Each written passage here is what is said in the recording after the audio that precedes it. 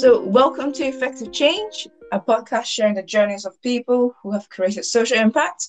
So, at Effective Change, we question the meaning of effective social impact and find out how these social entrepreneurs have found their own ways to run a social impactful business. So, hi, I'm Natalie, and we have Consuela here with us today, and we are hosting today's episode. We hope you're doing well today. In this episode, we'll have a chat with Thomas, who is the co-founder of Pozzle Planet. So Puzzle Planet is a social game and the only digital world built by taking in the real world, which is amazing, by the way. And that the Puzzle Planet game app actually enables players and friends to join activities through videos that make real life positive on planet Earth, whilst at the same time earning sports tokens and generating a puzzle first full of unique NFTs called Puzzles. So Puzzle Planet is also coming soon to App Store and Google Play. So please all listeners, audience, keep an eye out for that. So Thomas, welcome and thank you so much for speaking with us today. And we're so excited to learn more about you and Puzzle Planet. Hi guys, thank you for having me. Start off, we have asked Thomas to prepare 2 truths and 1 lie about himself, just as a fun way to start to actually get to know him as a person before his work. So, Thomas, can you tell us your 2 truths and 1 lie? And between Consuela and I, we'll get. Okay, yeah, so it's in no particular order. I love apples. I spent most of my childhood in India growing up, and I once left the PhD program to pursue a contract as a musician. I'm gonna go for the first one because usually the simplest one could be a lie. I don't know. I feel like you've got like a big bank of experience, Thomas. So I'll agree with Consuelo on this one. Apple will be the lie. The apple hater. Yeah, that's right. I gave myself up. Of course, it's the first one. I like apples, but I don't like the fact that they turn brown. So I have almost, I don't know, obsessive compulsive disorder around apples. I actually like juices, and I use them for juicing. But yeah, apples are just not my thing. I have had this scare since I was a kid. So when I was in preschool and something, they would actually run after me within like in half eaten apple, and they would just scare me off, and I'll be screaming like insane. So yeah, I hate apples. But the rest is true. I spent a good part of my childhood in India as a kid, and moving around, but also staying in different places with my family. And yeah, I actually started out my career in research and thought I was going to be researcher and into the PhD program, but I actually left that a couple months in because I got a record contract as a musician. So that's also been part of my life. Yeah, thank you for sharing that. But, you do get a bit of apple, you do like apple juice and things like that. So you're not missing out too much. Obviously, with your background as well, that's amazing that you spent some time in India as well as having done a PhD before doing the things you're doing right now. So which leads swiftly to Puzzle Planet. So can you tell us more about what Puzzle Planet is, with the focus on how you and your team are creating social impact? Yeah, so I think it is kind of like a hybrid between a social app and like a social network app. And not in the sense of traditional game that it's by animation. Video is a core part of it, but it's structured around like these incentives and around a social token or cryptocurrency. And me and my co-founder Johanna had been building for the past nearly 2 years, and we had that in private beta and was about to launch actually in this September, the very successful beta test. But we see some really interesting things happening right now. Yeah, maybe some of your listeners have been following what's happening in the crypto space right now around NFTs and these new possibilities of building companies in a new way. But yeah, we are a social platform in that sense. You come onto the Puzzle Planet app to add your videos to these chains where people inspire people, and the whole point of the app is to support behavioral change. And we believe, or not believe, but that's kind of like our research in behavioral science, is that we do stuff because we know it's right, but actually the strongest motivator for behavioral change is what we call social diffusion, and that's kind of mimicking. So what we do as persons, and when we alter our behaviors, it's mostly because we see somebody in our in media, like social circles, right? It could be our family, it could be our friends, and especially friends. So we start mimicking people like monkey see, monkey do, and that's actually what drives us to change behavior. So what we're doing is creating a platform that makes it fun and also easy to start living a sustainable lifestyle, or not start, but keep on doing and be motivated around it. And that was kind of like the core concept of our previous project Impactor. And now with this tokenization, we're also bringing in another motivator, which is kind of like ownership. But it's mostly also because we want to build a platform that has where users or the community actually can get access. So the more people use it, the bigger owner stake share they get in the platform, because the whole economy and the whole distribution of value in the app concept or in our company is now based on our native token. Thank you very much for that introduction. Consuelo, do you have any questions from your end? No, not so far. I do have loads of questions, but I think they're all going to be asked later on. So going back to creating, what do we see this as a social impact? Actually, Johanna and I, when we started out, we actually started out wanting to create a marketplace for sustainable products and brands, right? So that was kind of like, okay, let's build an Amazon for sustainability. But what we actually, our research led us into, like the social media space, is actually seeing that we believe what we started to look into stuff and seeing that like the next wave of how we interact with content and how we are as consumers is actually not based on search, it's based on exploring or entertainment. And that's kind of what led us into the social media space. And now we're then again pivoted into more of this behavioral stuff.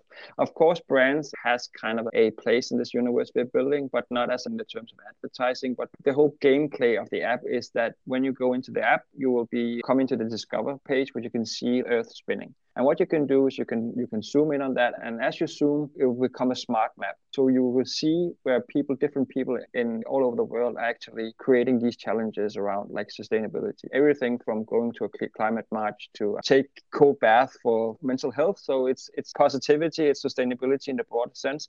But imagine you being in the smart snap map from Snapchat, and you can then toggle around, and then you can join these challenges. And once these challenges, they get enough like people behind them, then they will spawn off and become their own planets. And that's kind of the gameplay, because once you start adding your video, you become part owner of what will eventually become an NFT that is tradable. So you receive POS, or a native token, for adding content to these puzzles. And in the end, when the puzzle is done and it's completed, then it will become an NFT, and everybody that's contributed will gain ownership according to how much activity they did to complete the game. So you can say, yeah. And then you can use our tokens to actually, if you are not part of the original founders of a Pozzle planet before it spawns off, then you can buy tickets, right? So you can use this in-game token to actually buy tickets if you want to be part of, I don't know, the next beach cleaning planet.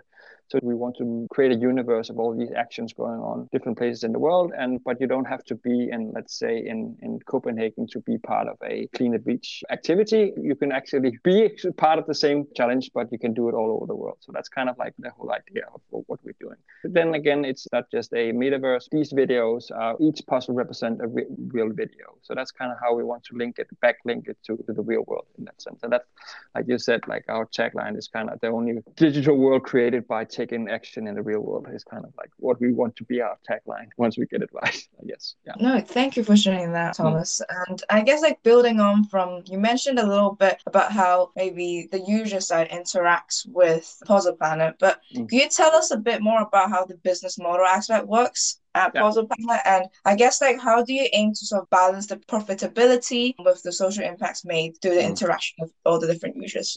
Yeah, so the business model is, so in order to, for example, access planets you want to contribute to or be part of, then you need to buy the token in that sense. So that's kind of like the transactional. But then there's also the possibility of motivating others, right? So you can actually stake or you can pledge POS tokens to motivate either people going in and joining one of these planets, but also like just individual taking. So you can say, hey, well, I want Natalie to start eating more veggies, and then I'll actually give you, let's say, 5 POS for doing that or starting the challenge, right?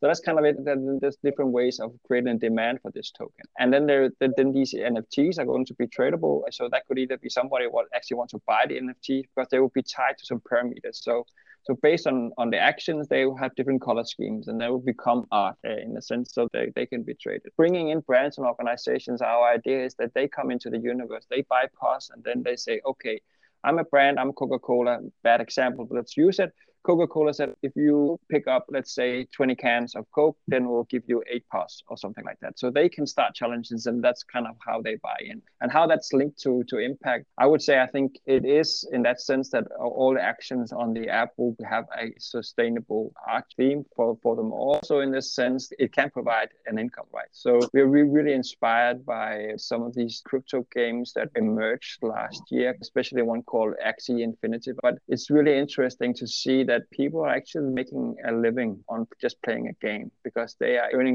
there's these different income streams by playing a game, because they can then trade the assets they win inside the game to fiat currency. So that's kind of also a way we can provide an impact, but it's more on the ownership part. You can say what we did with making our company based on the token is we took it public from day one. So essentially, there's only going to be minted 1 billion POS tokens, and they represent a share of our company. So you as a player, you actually gain access to this ownership based on your contributions and how much you use the platform. Right, okay. I guess in a weird terms of sense, the sort of users using like the content creators or people creating their contents on Puzzle Planet, they are like your employee, but like in terms of having this cooperative mindset where having interacted on Puzzle Planet, having that ownership, would you say that that's like a cooperative sort of It is kind of like, it's fine in the crypto space, is what they call a decentralized autonomous organization, but it is in fact just a on-chain cooperative. Right now we are a private company, but what we want to do is, once the token gives you access to ownership, but it will eventually also give governance. So we want the users or the community that uses the app to form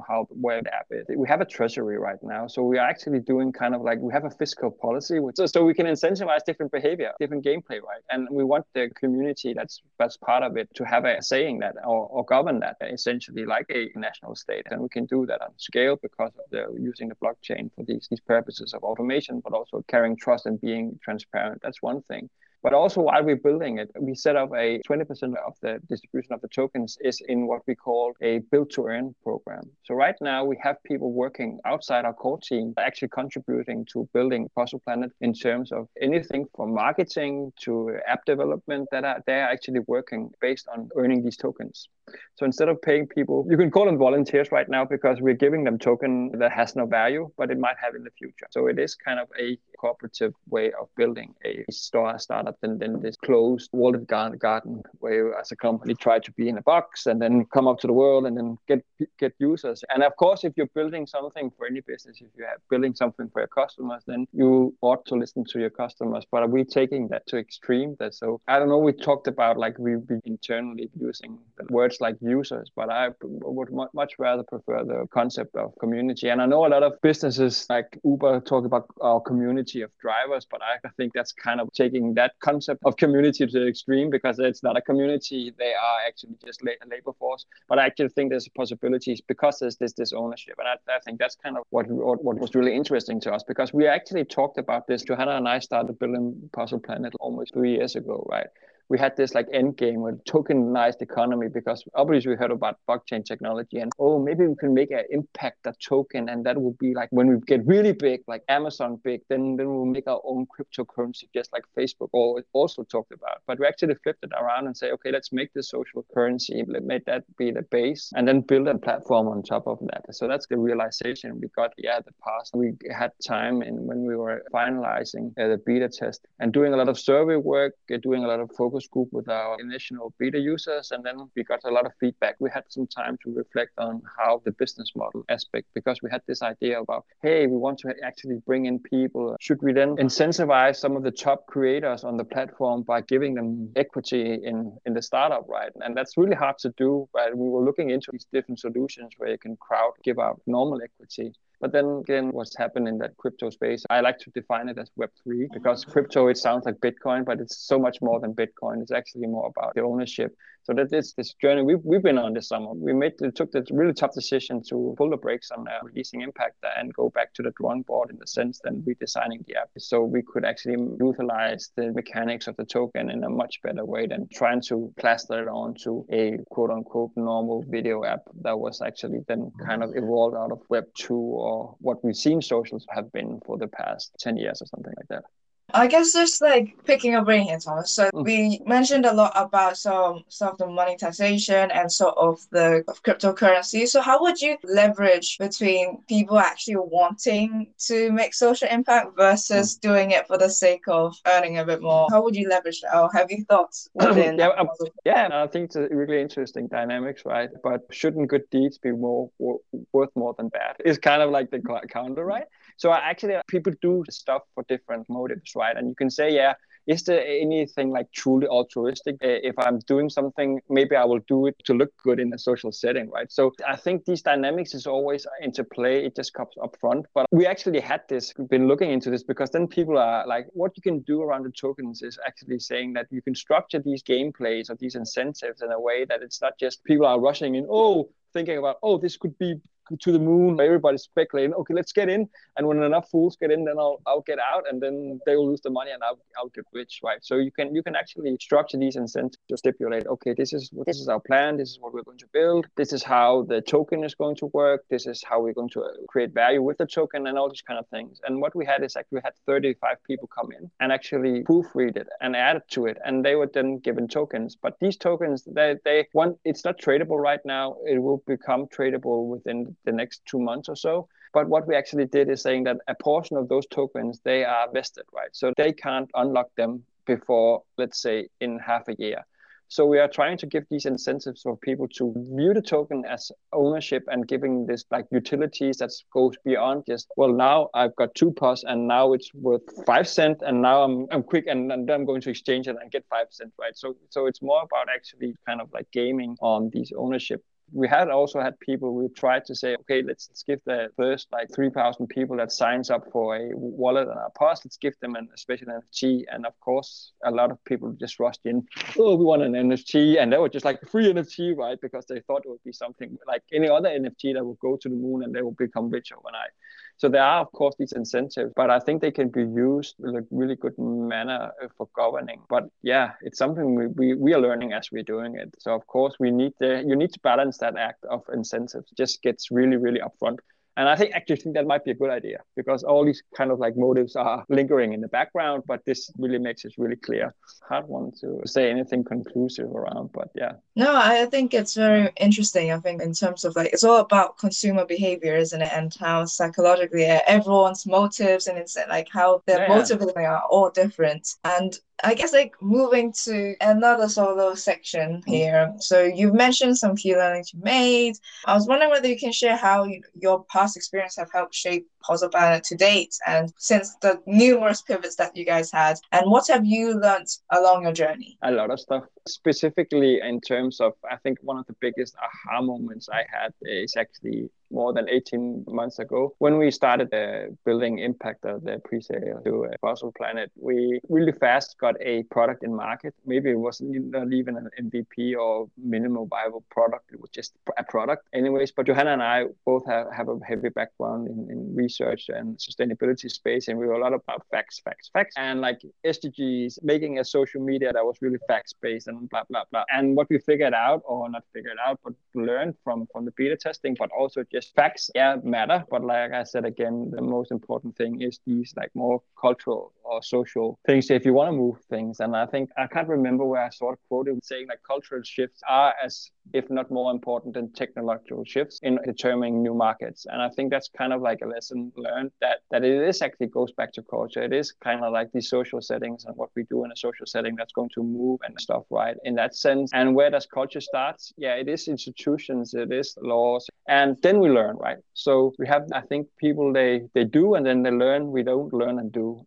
We might think like rationalize that, well, I did that because it's obvious that's the right thing, but no, I think the brain works in another way. Like we have a really bad ability as humans to think retrospectively, and in that sense, like, yeah, that makes totally sense. And when we did it, there are so many like underlying motives at play that we can't say it was that piece of knowledge. And I think that's kind of one of the big early discoveries, and then we just been adding on to see that come and play at what we're building, right? So being in that daring to say, okay, and I think we have had like to write these think pieces. I'm going to release a think piece on our blog in the next week or something. Like the next big thing is going to look like a toy, because I think Johanna came out, she's an aerospace engineer for first, my co-founder, right? So she's been in the wind energy space, and now we are working and building something that could look like a toy, right? So I think that's kind of like moving into this cultural space, I think has been really one of the eye-opening. And I think that's kind of like what social entrepreneurs need to do. And I actually I think a lot of our social entrepreneurs, or whatever we want to call them, actually has this in them, like baked into culture, because it's like, it's not built on like these business rationalities. Business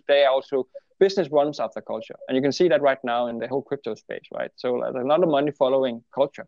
And that's also why I like the NFTs. It's just like kids sitting at the computer figuring out stuff and leveraging meme culture, and then money will follow, right? So in that sense, I think that's really powerful, and I think a lot of social entrepreneurship is based on indignation, right? Actually, my initial research was around figuring out what social entrepreneurship was.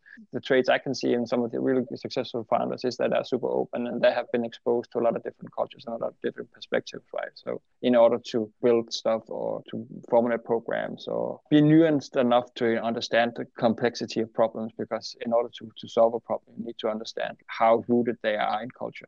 Thank you very much for sharing key learnings. So, and I completely agree with the sort of cultural influences that should be considered, particularly those thinking to work in more of a social entrepreneurial space, because it's the community aspect that raises the awareness of doing more and inspiring more people with that.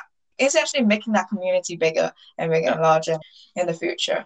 I guess over to you, Consuelo. Thank you, Thomas. I really resonated with the part you said. As a social entrepreneur, maybe it's when you get angry about something or you think something that needs to be changed, then you go do something about it to make sure it has an impact and the world gets better. So how would you define effective social impact then? I think first of all, we need to see impact. It's contextual, right? So actually that's kind of also left the PhD program I was working in, because I had this idea. I want to make a model where we can measure impact on a company level. And then I found out then it obviously is super complex. So it might be easier now because we just have access to technology that can scale this complexity, and kind of like AI and stuff that can look across these data sets. But I think there's different levels to social impact, right? There's the immediate level that could be on a service level, right? Where you sell a good or do a service that leverage a pain point, right? It could be anything from an alternative to plastic straws to a service that provides education to kids where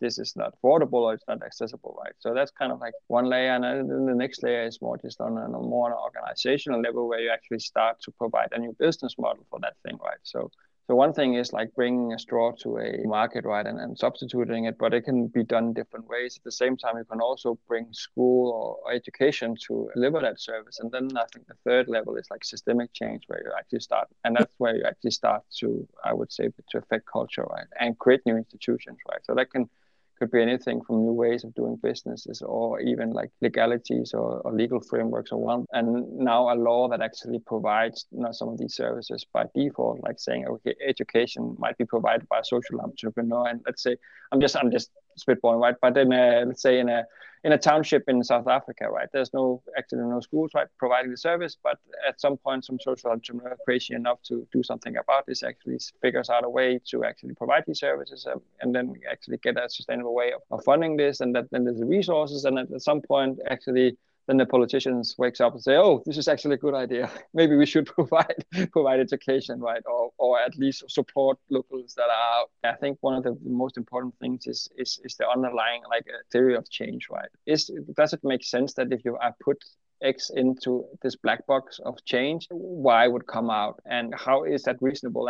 But that's what kind of from a aspect, because we need knowledge, and I think one of the things I think is that we actually have a lot of the building bricks, right? We actually know what we should do. We know what actually works with mental health, and we know what works within education, but sometimes we actually need to organize it in the right format in order to bring it to the first layer, which is kind of the service or product level, right? So it's about having a steady theory of change, so that it actually makes sense. So just from first principles, right? If I do A, it will lead to B. And I think pretty much a lot of stuff makes sense, right? There's no science actually supporting that claim, right? So that's one thing. And then I think what is really important is additionality, right? So it's something that isn't provided for or isn't provided right now, or add something to it, right? So I think that's super important concept if you want to say, does it have an impact, right? Because some things are provided. I would say just in country I live in, Denmark, we have had a long tradition for public school system that are well funded, right? So bringing in new ways of bringing in education might not have that big an impact in Denmark, because it's really well wanted. I'm not saying it can't be, but then the impact would be, let's do something that will not replace the existing system, but inspire the existing system, because that could just scale. You have a machine, right? Whether it's if it's in place I don't know even it's right, South Africa, and there's no school, put in a school, huge impact, right? So that's kind of theory of change, and the concept of additionality is really important when you want to discuss if something has a big or small impact. I think those concepts are kind of like your first principles, and then you need to measure.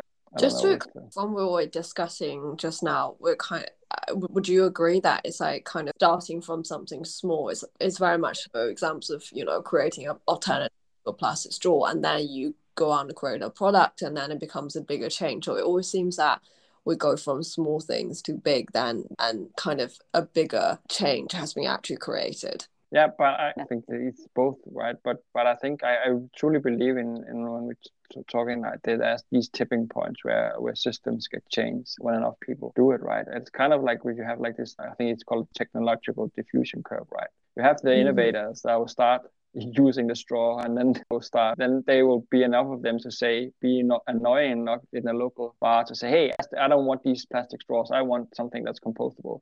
And then the shopkeeper will say, okay, you're too annoying, let's put in these straws, and then they become accessible for a lot more people, and then at some point they become industry standard, right? And I think that's kind of how change is. It's suddenly the system, the big system, saying, oh, we need to change, and then they will start changing, because it's just counterintuitive. I think when you're sitting on top of something, then it's really, really hard to actually figure out or see the flaws in that system, right? It's not because people are wicked or stupid for that fact. It's just a matter of like where you have kind of like the needed vision to see, or that you need to, you feel an urge or need that something has to change, right?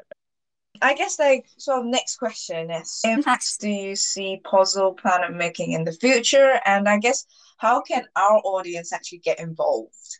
Oh yeah, okay. So like I think, like I said, our approach to impact is really broad. It's not just about climate change, of course. That's kind of one of the big topics right now, and a lot of where people can do individual stuff. So the whole concept is the app to make it easy for people to chip in their everyday lives, right? So and what they do is to document it by video, and that's motivating others, but also like call to actions, but not just so that's kind of like what we think Impactor can do. And like I said before, with tipping points, so that these individual actions will lead to tipping points. And our plan is to start measuring these. Some of these scenarios are right. So to join this puzzle, you need to change your energy provider to something that's green. You change your subscription, and then we can actually measure how many people do that. Yeah, when we did a beta test of Impact, there was like life hacks around mental health, right? Like going out, connecting with nature, right? How can you measure that? I don't know. It's probably not measurable, but in a sense, but it's still part of what our app will provide. So that's kind of also why we have our token is called positivity. So it's like going back to what I said, like let's make all the good stuff worth something, which is not what they are right now. We have a tendency in the system created by, I don't think we did it by design, but it's how it evolved to actually we have a tendency to award stuff that's bad for us collectively, right? What I really think we can do, and creating dilemma, like miracles of the commons, because I think what is underlying problem is like been in like since the 60s. I can't hardly even something like I think he's actually an anthropologist, or maybe he's a biologist. Anyways, he coined this concept called the tragedy of the commons, which he says that like, okay, people, we are basically just prone to eat our own feet because we are just short-term thinking. So people are not incentivized to do good stuff because they can say, okay, but if I do good stuff, the others will just do bad stuff, so it doesn't really matter what I do. So let's just continue doing bad stuff. But I actually think like building like this interconnected people and actually seeing that you are in a sociality where people are doing good stuff, then it will actually create these miracles of the commons where we actually start long-term thinking. And that's also why I think like this is super exciting with the cryptocurrency, because then we actually, like we talked about before, about, okay, incentivizing good, bad, what kind of behavior we get. I think we'll get to that long-term thinking, right? So we can actually start award behavior we like, and then not awarding behaviors or brands, actions that we don't want more of. So let's get more of the stuff we want and less of the stuff we don't want on a more voluntary basis. So that's kind of like what what Puzzle Planet can provide. And I guess like how can our audience get involved? Oh yeah, first of all, you should go to our website called www.puzzleplanetplanet.com, and you can join our Discord, because right now we are running it out of Discord. If you haven't downloaded a cryptocurrency, we can be your on-ramp to that universe. So we are actually giving out POS for people to join our community right now. So we have a starter pack where we'll get a small amount of POS. And as I said, we also have a build to earn program. So if you want to get involved in this space, even if you're a designer, you're a programmer, you would like to work with people, build community, there's also opportunities to actually help build Puzzle Planet, and we will reward you with POS, right? So you can be part of it. And if you want to think this kind of like this crypto sustainability space is interesting, please join us, because we need people to do anything from reviewing blogs, contributing with content, building the app, right? Helping the team. So we are a core team, like I said, maybe over 4-5 people right now. We are slowly adding more people to the core, but we also have this what we call a guild, which is this kind of like contributor community where people can come from outside and chip in with what they have and be excited about it. So I would say the first thing is to join our Discord, because that's kind of where we're running our community right now. So that's my call to action. Yeah, no, that's brilliant. Yeah. And all the links will be shared. I guess to summarize and sort of end this podcast, from a personal perspective, Thomas, if you have one piece of advice for our audience interested in starting a social enterprise, what would it be? Besides like the kind of the corny stuff, just do it. I don't know. Don't think as much about how it can be a good business idea if it's like social entrepreneurship. I know a lot of people are saying, oh, how do we make social entrepreneurs more business savvy or anything? But I think like if you find a problem, there's a way to fund it, and then you can find a business model. Is that a commercial business model? Is that a non-for-profit business model? It doesn't really matter. But you need to find something that you care about. And like I said, going back to that kind of indignation or something you get excited about, right? It could be the solution. It could also be the problem, and single in on that, and then try to understand it as many as possible. So it's get something in the marketplace, to use that term, right? It doesn't have to be perfect. You can have a product from day one. Like we have a product right now. It's our token, and it would eventually go into the platform, but it doesn't mean that we're just sitting behind our desks introverted. Now we are trying to figure out how we can provide value right now, and I think that's kind of like the first step, is to figure out how to provide value really early on, because then you get people excited, and that's what you need in order to build anything. You can't do it alone, right? So you need people to get on board, and that could be that could be team. There could be teammates. There could be a community of providers. I think like leveraging like the power of community is I think is the most important thing, not only for social entrepreneurship, but for any type of entrepreneur now, right? Because we have these amazing tools right now, this connectivity at disperse, right? So they can be dispersed really easy, and also saying if you want to build something technically, it's actually possible, right? So many no code solutions and way to scale. Like I also saw this podcast that certainly set up a Notion page, right, which makes it much more scalable. Thank you very much, Thomas. But I think that's it, right? Get it out there, lean in, and then get people involved, right? And don't be afraid to share and do stupid stuff, because we're all here to learn. It's about learning, right? I think it's the most important stuff. I learn every day. I do immensely stupid stuff, but I think why I'm still here is because I do it, and then I fail, and then I figure out and learn, right? I completely agree. Yeah. And it's the learning, like every time you do a lot of different things that you don't expect that you actually end up doing, or just giving it a go, you get the most out of it through different types of learnings, whether it's the immediate feedback or things that you'll realize later. I completely agree. And I guess like from all in all, from our side, much again, Thomas, for coming on the podcast today, sort of sharing Puzzle Planet with us. And I guess from Consuela and I, we both love what's going on with the Puzzle Planet world, and we believe that this is like the future of social entrepreneurship, incorporating social media, the digital world, and cryptocurrency, and sort of connecting that back into real world applications through motivating people to change their lifestyle or start something new, or maintaining what they're doing. So thank you very much, Thomas, and don't forget to follow Effective Change and Puzzle Planet and on social media. And of course, if you want to directly connect with Thomas, his LinkedIn will be below as well in the actual description. So thank you very much, Thomas. Thank you so much for having me, and it was a great conversation. And everybody, please reach out if you have any questions. It doesn't have to be about Puzzle Planet. If I said something I think was stupid or interesting, then just reach out.